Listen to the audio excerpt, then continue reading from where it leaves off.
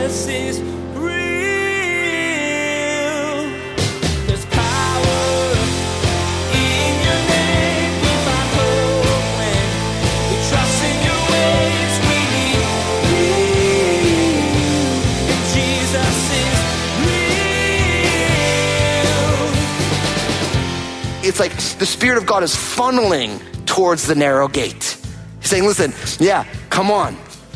And I believe for some of us, that's the struggle right now. You're like, I believe in Jesus, but why do I have to be so specific or intentional about it? Because the Spirit of God is saying, unless you're specific and intentional about it, you're not going to grow. You need to keep being funneled by the Spirit into the narrow gate. And especially in a world where the world is actively against Jesus. Before you were a Christian, what did you think about things like the book of Revelation?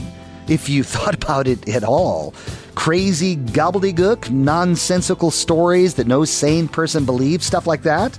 Well, as Pastor Daniel will show you today, that's what Satan wants everybody to think about the Bible. You're going to hear about the main players in this war on earth, what they're going to do, and how it affects the people of God today. Now, here's Pastor Daniel in Revelation chapter 12 as he begins his message, The Two Beasts. Jesus is real. So I was talking with my dear grandmother this week. So she turns 97. Isn't that so cool? So I've had my grandmother as part of my life for my whole life. As my grandmother's getting older, you start to learn things about your parents and your grandparents as you get older because you start catching certain things. So like I remember when I was growing up, I have so many great memories with my family. And a lot of them, because I'm all Italian, it has to do with like meals that we were eating. And I remember we would grow up and I remember they would cook ribs or something. And then we would eat, and then invariably my grandma would be like, you're leaving so much meat on there. And then my grandma would like collect all the grandkids' ribs and like clean them. Literally like straight up, like get all the meat off of it. And I used to think it was so weird. Like, Grandma, why are you wanting to eat people's eaten ribs? But then I started thinking about it because then, my dad growing up, my poor dad, I have two older sisters. I have a twin sister and an older sister. My twin sister is my older sister too. 6 minutes. I was in there first. She came out first. I needed 6 minutes of quiet before this was all over. That's what I tell her at least. But I remember my dad used to buy this vanilla chocolate and strawberry ice cream like in the little rows. But the kids, we liked the strawberry and the chocolate, but nobody liked the vanilla. So invariably there'd just be like tubs of just vanilla. And my dad would always just eat vanilla ice cream. And I used to be like, Dad, why do you always eat the vanilla ice cream? And he would smile and he would say, well, because I like vanilla ice cream. Only to realize later, why was he eating the vanilla ice cream? Because it was all that was left. He didn't want to waste the money, right? And so same thing, like as I'm getting older and I have these kids, I do this all the time where, I remember my dad used to say, we'd eat pizza and we leave the crust. My dad would always say, it's the best part. Now, everybody knows the crust isn't the best part. But it's like the way dads rationalize the fact that they just don't want to waste the money. They bought the pizza they want. So I do the same thing. Like the crust is there. I'm like, ooh, the crust is the best part. So I bring all this up because we're studying the book of Revelation. And if there's one thing that's true about what I'm doing is I'm leaving a lot of meat on the bone for you all. You realize that? Like there is so much in this study that in any message, you do a 30-minute message, even if I go overtime and I go 50 minutes, I don't even come close to kind of grappling with all that's in these texts. And really my goal in teaching the book of Revelation to you all is I realize some of you have a background studying it. Some of you, this is the first time you're hearing it. I've had a number of people say, listen, every time it's through the Bible reading plan, I just skip the book of Revelation because it freaks me out and I don't understand it. And so thanks for teaching it. But I realize there's so much that I'm not saying. There's so many things that we're not exploring together. There was a part of me that thought to myself, I should just do like the slowest study of the book of Revelation in history so that we can really explore all of it. But we wouldn't have been in a year of Revelation. We'd been like in like a century of Revelation. And then we get all weird in that way. So I say this because I realize I'm leaving so much unsaid, so much kind of explored. My hope is that you're going to be doing that on your own. I'll be honest, as a pastor, I feel like one of my goals is to remind you of what you already know and to help give you the tools to be able to explore it for yourselves. So I always say, like, church, we gather together to be equipped for the work of ministry, but part of the work of preaching is actually teaching how to feed yourself. Because I don't just want you to eat on Sundays. I don't want you to eat on Sundays and Wednesdays, or if you come to a midweek service. You need to feed on God's word every single day. Remember a couple weeks ago we said that we need to eat the book. And so I want you to be eating that book every day. And so I'm giving you as much as I can in the time that I have, but I'm also given the speed at which we're going and all the different variables. Today we're in an important section. So open your Bibles, Revelation chapter 13. As we continue our study, Revelation 13, and I am going to be leaving meat on the bone today, Revelation 13 as well. So open your Bibles, last book in your Bibles, the book of Revelation. 13 is between 12 and 14, Revelation chapter 13. Now, Revelation 13 is actually like an extension of Revelation 12. If you remember, we talked about the big battle. And the big battle is literally between Satan, who is portrayed as a dragon, and really Satan's desire to destroy and devour Jesus, who's in this image of Revelation 12 is the Son. And of course, then there's the woman with child is in the midst of all of this. And by the time we finish the study, we realize that what the enemy does then is he wants to persecute the offspring of the woman. He wants to persecute the people of God. And so it's real easy because there's a chapter break, big, okay, finished thought, moving on. But actually Revelation 13 gives us a little bit more insights. We get a little bit more specific into the last days of how the dragon, how Satan is going to seek to persecute the people of God. And really what we're going to find today is Satan is not creative at all. Can I get an amen? And so all Satan can do is counterfeit what God has already done. That's the way Satan always works. Remember, we talked about how he's a deceiver, how Satan is a liar, and how he's an accuser. But Satan isn't inherently creative, so he just sees what God is doing, and then he does his own kind of satanic version of it. Now, I realize right now, I'm talking about Satan, I realize we live in the 21st century, and there's bound to be people who are listening to this being like, I can't believe fairly educated people actually believe in Satan. Because I've heard that before. I mean, I grew up in an environment where people didn't really follow Jesus. And so when I started following Jesus, people were like, well, you're a decently intelligent person, Fusco, and I can't believe you believe this stuff. And as the older I've gotten, the more I can't believe people don't believe in the demonic realm. It's like, just look around, people. You know what I mean? Like, you can't miss it. But I realize that we live in a day and age in the kind of the zeitgeist of the moment. The spirit of the age is unless I can see it and deduce it down scientifically, I believe that. It's my favorite phrase that everyone says, that we believe science. You guys know that one? That's a funny phrase today, isn't it? Because like science is a cool thing. I'm not against science at all. Science is seeking to understand what God has done. It's the human attempt to understand what God has created. But now we live in a day and age where people believe science, and it's really their way of saying, my way is smarter than your way. But the science is kind of shoddy. You know that, right? It's like, whose science are we learning from? Like, how many of you remember when all that stuff came out that cigarettes weren't bad for your health? Yeah, that was some science, wasn't it? Right? And we all learned differently after a little while when things went bad, right? And all these things, oh, listen, sugar's good for you. Oh, and then, the sugar substitutes, those were good for you. How many remember that? Yeah, that was some good science, wasn't it? Anyway, I'm going to move on from this discussion because I knew I was going to get myself in trouble. I have take one more step and I'm in the doghouse. But really what's going on here is we're going to see how Satan works. And really all Satan does is he counterfeits what he sees God does, and he does his own version. So look at what it says. Now, in chapter 13, verse 1, and some of you in your translations actually have the beginning of Revelation 13 is actually the end of Revelation 12. So I know some of your translations are like, wait, why is it there? Remember, the chapter breaks are not inspired by the Holy Spirit, nor are the verse breaks. That was put in way later, just so we can understand what is in there. So it says this, then I stood on the sand of the sea, and I saw a beast rising up out of the sea, having 7 heads and 10 horns, and on his horns 10 crowns, and on his heads a blasphemous name. Verse 2, now the beast which I saw was like a leopard, his feet was like the feet of a bear, and his mouth was like the mouth of a lion.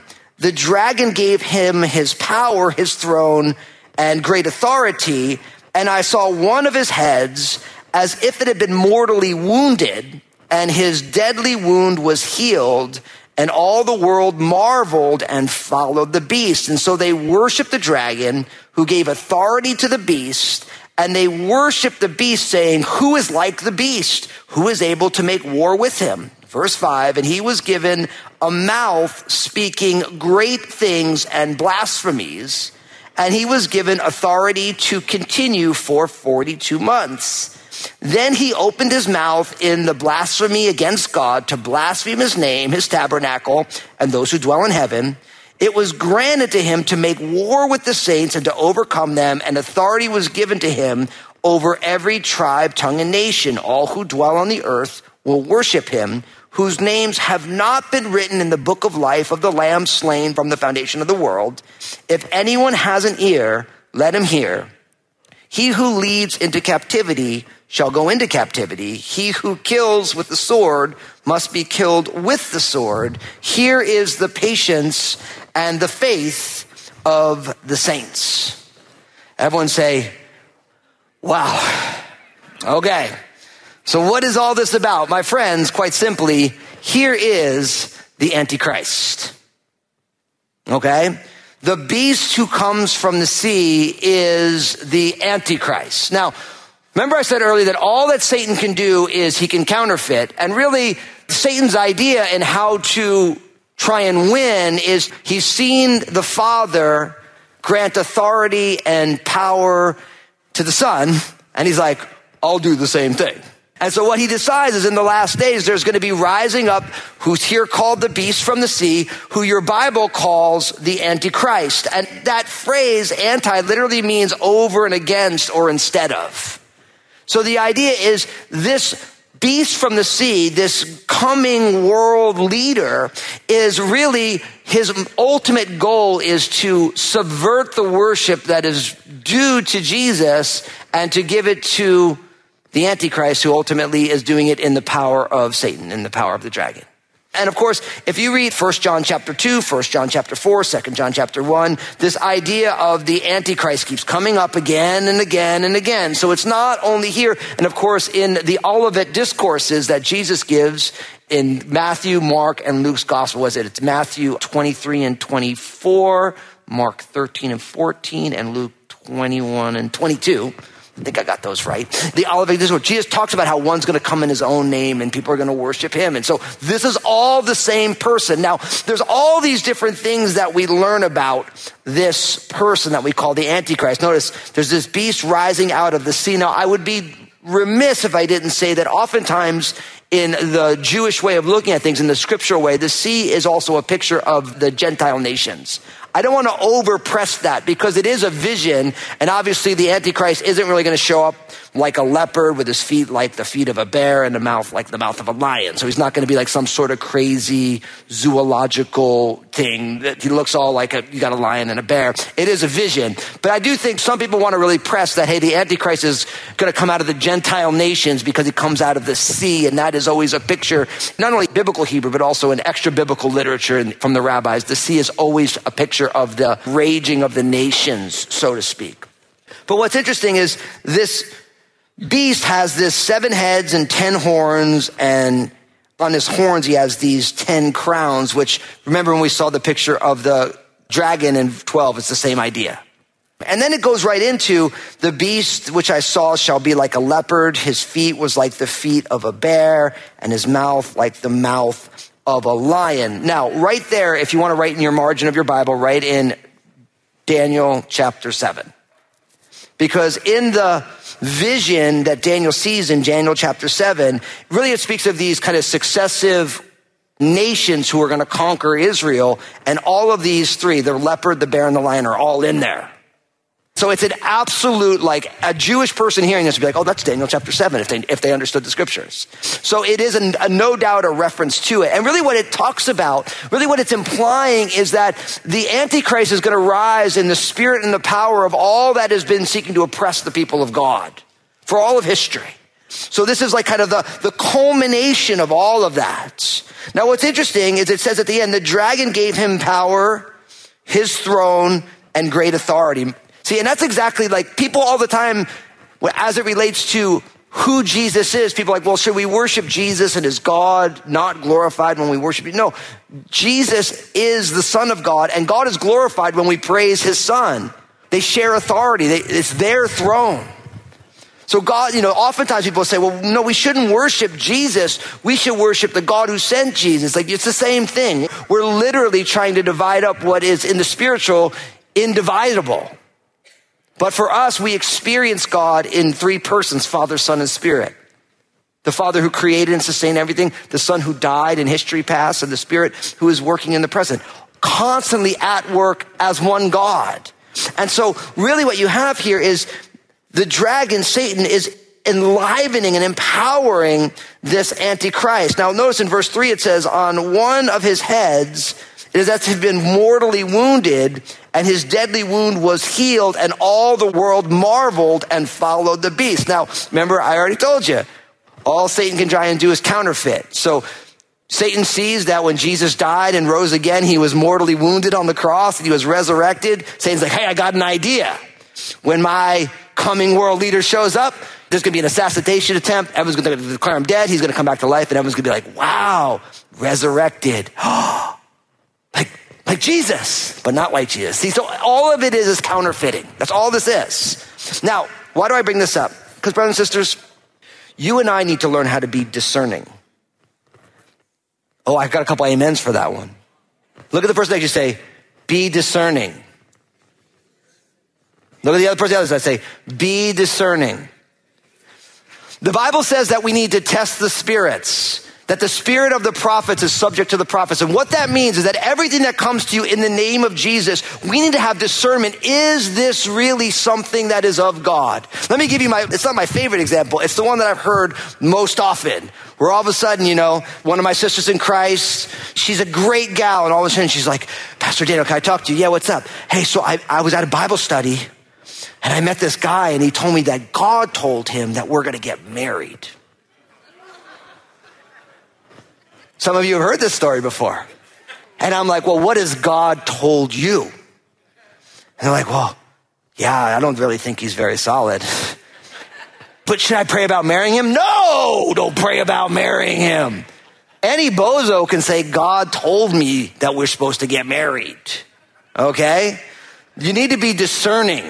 You need to be discerning. It's the same thing. Like sometimes people, I love the gift of prophecy. But oftentimes people want to hold prophecy above the word of God. I was just talking to my kids about this. I said, listen, when you receive a prophetic word, you pray about it and you place it in I'll know that this is God if it comes to pass. That's where it goes. God's word, we know it's God's word. Prophecies, you just don't know what God's doing, and you might misinterpret it. We assume a lot of things when we hear prophetic words, just like we assume a lot of things when we hear the Bible. So we need discernment, because one of the things that Satan does to the believer is he seeks to get us a little bit off track, and oftentimes it comes and it looks like this might be the real deal. It has the illusion, or it presents as something that is from God. There's scriptures involved in it. Hey, look at this. Look at how it all fits together. But really, we need to be people who are discerning, because it is really easy. And if you don't believe me, read a book on church history. Because the church has gotten off track, and almost every renewal movement in the history of the church comes because someone who's got mojo and charisma or whatever it is, they come on the scene, and then all of a sudden it looks good, but then it ends up going this way. There's biblical realities to it, but it's not solid. And then before you know it, you have all these splintering groups and all these things, and people are getting hurt. So we have to realize that Satan is a counterfeiter, and he's a liar, and he's a deceiver. And even in the last days, what you're going to find is all of these things are going to have biblical overtones to them. People who have a collective history that understands the things of God, these things tie in. Oh, look at this. He's like, he died, now he's alive again. It's a resurrection. Obviously, there's something special about this person. But of course, the Bible tells us these things in advance so that we wouldn't be ignorant of Satan's devices, and we'll be able to understand what's going on. So what goes on is that because of this wound that's been healed, everyone marvels and they begin to follow the beast. So it's a leader. And then it says, so they worship the dragon who gave authority to the beast. And they worship the beast, saying, who is like the beast? Who is able to make war with him? So the people are marveling at this leader. But really what they're doing is they're worshiping the dragon, because they're following, and they're saying, no one is quite like this beast. Notice verse 5. And he was given a mouth speaking great things and blasphemies, and he was given authority to continue for 42 months. Then he opened his mouth in blasphemies against God, to blaspheme his name. his tabernacle, and those who dwell on the earth. So you see, the beast's MO is to blaspheme God. And remember I told you, what's the big battle? The big battle is about the supremacy and the preeminence of Jesus. And I'm here to tell you, we live in a world that lives its life blaspheming God. You realize that, like, our world is against Jesus. Why? Because Jesus says we're all sinners and we need saving. In our culture wants to hear, you're great just the way you are. You do you, rock and roll. I'm not against rock and roll. You guys know that. I was just playing the bass, I like rock and roll. But the idea is that anything is blasphemy against God when it says, actually, what God's word said is wrong. You don't need to repent. You don't need to believe in Jesus. Believe in everything else. See, we have all these cultural things. So we live in a culture that isn't welcoming to the narrow gate of what it means to follow Jesus. Now, can I just say this? Because this is something I'm learning as I'm getting older, and it's really profound to me, is that the narrow gate isn't only how I get into heaven. The narrow gate is also how I follow Jesus. As I've gotten older, I realize that more and more I believe in Jesus. I enter through the narrow gate. It's a difficult way, few find it, but it leads to life. But actually, growing in Jesus is also a very narrow gate, isn't it? Where all things are lawful, but not all things edify. So I want to encourage you not only to believe in Jesus as you enter through the narrow gate, but I want to encourage you to mature in your faith by continuing to choose to enter through the narrow gate. Because broad is the way that leads to destruction. And everybody finds it, but it doesn't lead you where you want to go. And I believe that in maturity, as I'm getting older, God is like, Daniel, every bit of your discipleship is entering through the narrow gate. There's no broad gate for you. You have to enter through the narrow gate. Who you are, how you live, what you value, all these things. It's like the Spirit of God is funneling towards the narrow gate. He's saying, listen, yeah, come on. And I believe for some of us, that's the struggle right now. You're like, I believe in Jesus, but why do I have to be so specific or intentional about it? Because the Spirit of God is saying, unless you're specific and intentional about it, you're not going to grow. You need to keep being funneled by the Spirit into the narrow gate. And especially in a world where the world is actively against Jesus. Now, listen to what it says. This is 2 Thessalonians chapter 2, verses 3 and 4. Paul gives us a lot more information on the Antichrist. It says, let no one deceive you by any means, for the day will not come unless the falling away comes first, and the man of sin is revealed, the son of perdition, who opposes and exalts himself above all that is called God or that is worshiped, so that he sits as God in the temple of God, showing himself that he is God. So you see, that's 2 Thessalonians chapter 2, verses 3 and 4. See, he exalts himself above all that is called, of all that is where he's saying, so he's going into the temple and he's demanding worship, which is exactly what it says here. Verse 6, then he opened his mouth in blasphemy against God to blaspheme his name, his tabernacle, and those who dwell in heaven. Jesus is real. If you've been a follower of Christ for a number of years, have you noticed that as time has gone on, that some things that you thought were okay to say or do or think positively of have become not okay for you? Pastor Daniel has been teaching that it's good for that to happen because it's part of God's process of making you more like Jesus. And as time goes on, you're building up treasures in heaven and bettering yourself here on earth. Hey everybody, Pastor Daniel here. I realize that there are many of you, you're not a born-again follower of Jesus. You've never put your faith and trust in Jesus. But as you've been listening, you've been saying to yourself, I want to begin to follow Jesus. I want to help you do that right now. We're going to pray a simple prayer that just acknowledges who Jesus is in your life. Pray this prayer with me. Say, Jesus, I'm giving you my life. Thank you for saving me. I believe in you, your life, your death on the cross, and your resurrection. Forgive me of my sins. Fill me with your Holy Spirit. And I ask it in Jesus' name. Amen. For those of you who just received Jesus as your personal Lord and Savior, I'm so excited for you. I want to help you take your next steps with Him. So pull out your mobile phone, text the word SAVED to 51400, SAVED to 51400. And my team will get in touch with you. We want to get some more resources in your hands to help you on this journey. Join us again here on Jesus is Real Radio, and Pastor Daniel continues his teaching, The Two Beasts.